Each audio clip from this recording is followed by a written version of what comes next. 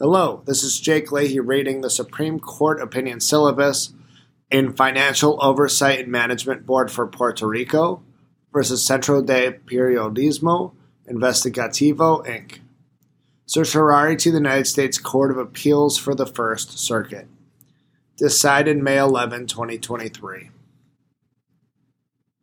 In 2016, Congress passed the Puerto Rico Oversight, Management, and Economic Stability Act, PROMESA, to deal with a fiscal crisis in Puerto Rico brought about by soaring public debt.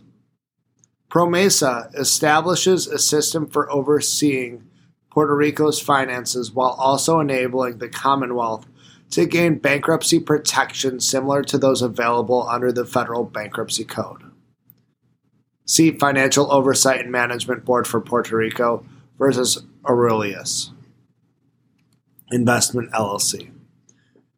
The statute creates the Financial Oversight and Management Board for Puerto Rico, petitioner in this case, as an entity within the territorial government of Puerto Rico. Under PROMESA, the board approves the Commonwealth's fiscal plans and budgets, supervises its borrowing, and represents Puerto Rico in so-called Title III cases, judicial debt restructuring proceedings modeled on federal bankruptcy proceedings. Beginning in 2016, respondent Centro de Periodismo Investigativo, Inc., CPI, a nonprofit media organization that has reported on Puerto Rico's fiscal crisis, asked the board to release various documents relating to its work. When CPI's requests went unfulfilled, it sued the board in the United States District Court for Puerto Rico, citing a provision of the Puerto Rican Constitution interpreted to guarantee a right of access to public records. The board moved to dismiss on sovereign immunity grounds, but the district court rejected that defense. The First Circuit affirmed. The court began by citing circuit precedent that Puerto Rico enjoys sovereign immunity, and it assumed without deciding that the board shares in that immunity. But it then held that PROMESA, particularly its jurisdictional provision, Section 2126A, clearly abrogates the board's immunity. Held. Nothing in PROMESA, including its jurisdictional provision, Section 2126A, categorically abrogates any sovereign immunity the board enjoys from legal claims. This court assumes without deciding that Puerto Rico is immune from suit in the United States District Court, and that the board partakes of that immunity.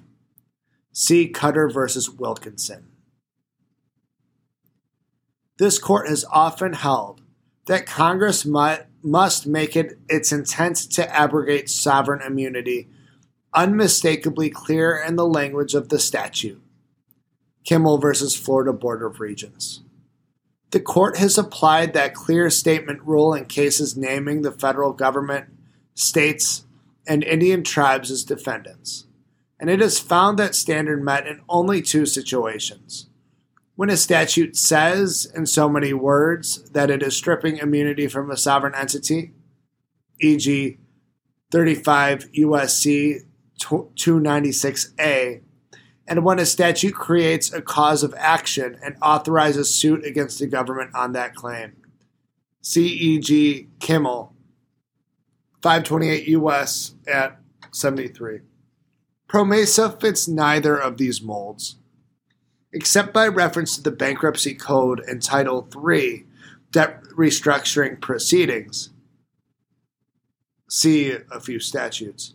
PROMESA does not provide that the board or Puerto Rico is subject to suit. Nor does PROMESA create any cause of action for use against the board or Puerto Rico. Thus, Congress has not, through a means this court has recognized, made its intention to abrogate immunity unmistakably clear. Kimmel. CPI claims to identify the required clear statement in PROMESA's establishment of a judicial review scheme. Section 2126A provides that, quote, any action against the Oversight Board and any other and any action otherwise arising out of promesa shall be brought in the Federal District Court for Puerto Rico. In CPI's view, that provision, especially combined with Section 2126C's allusion to declaratory or injunctive relief against the Oversight Board, contemplates that the board would be subject to suit in federal court. But those provisions serve a function even absent a categorical abrogation of immunity, in cases where the board's immunity has been waived or abrogated by other statutes. For example, Title VII of the Civil Rights Act abrogates the immunity of governments and governmental agencies from all actions it authorizes. 42 U.S.C. Sections 2000 E.A. through B. If a board employee were fired because of race, Section 2126A would tell the employee where to bring the suit, and Section 2126C would govern the timing of injunctive and declaratory relief. Nor do protections that promesa provides the board from litigation fill the gap. Again, CPI is wrong to think those provisions superfluous unless promesa generally abrogates the board's immunity. Section 2125's protection of board members from monetary liability would do work whenever some other law abrogated or waived the board's immunity from specific claims. In such a case, the claim could go forward, but Section 2125 would stop the award of money damages. And Section 2126E's bar on challenges to the board's fiscal and budgetary decisions would do work whenever a plaintiff sought to get around the board's sovereign immunity via an ex parte Young action against an individual board member. See Virginia Office for Protection and Advocacy v. Stewart.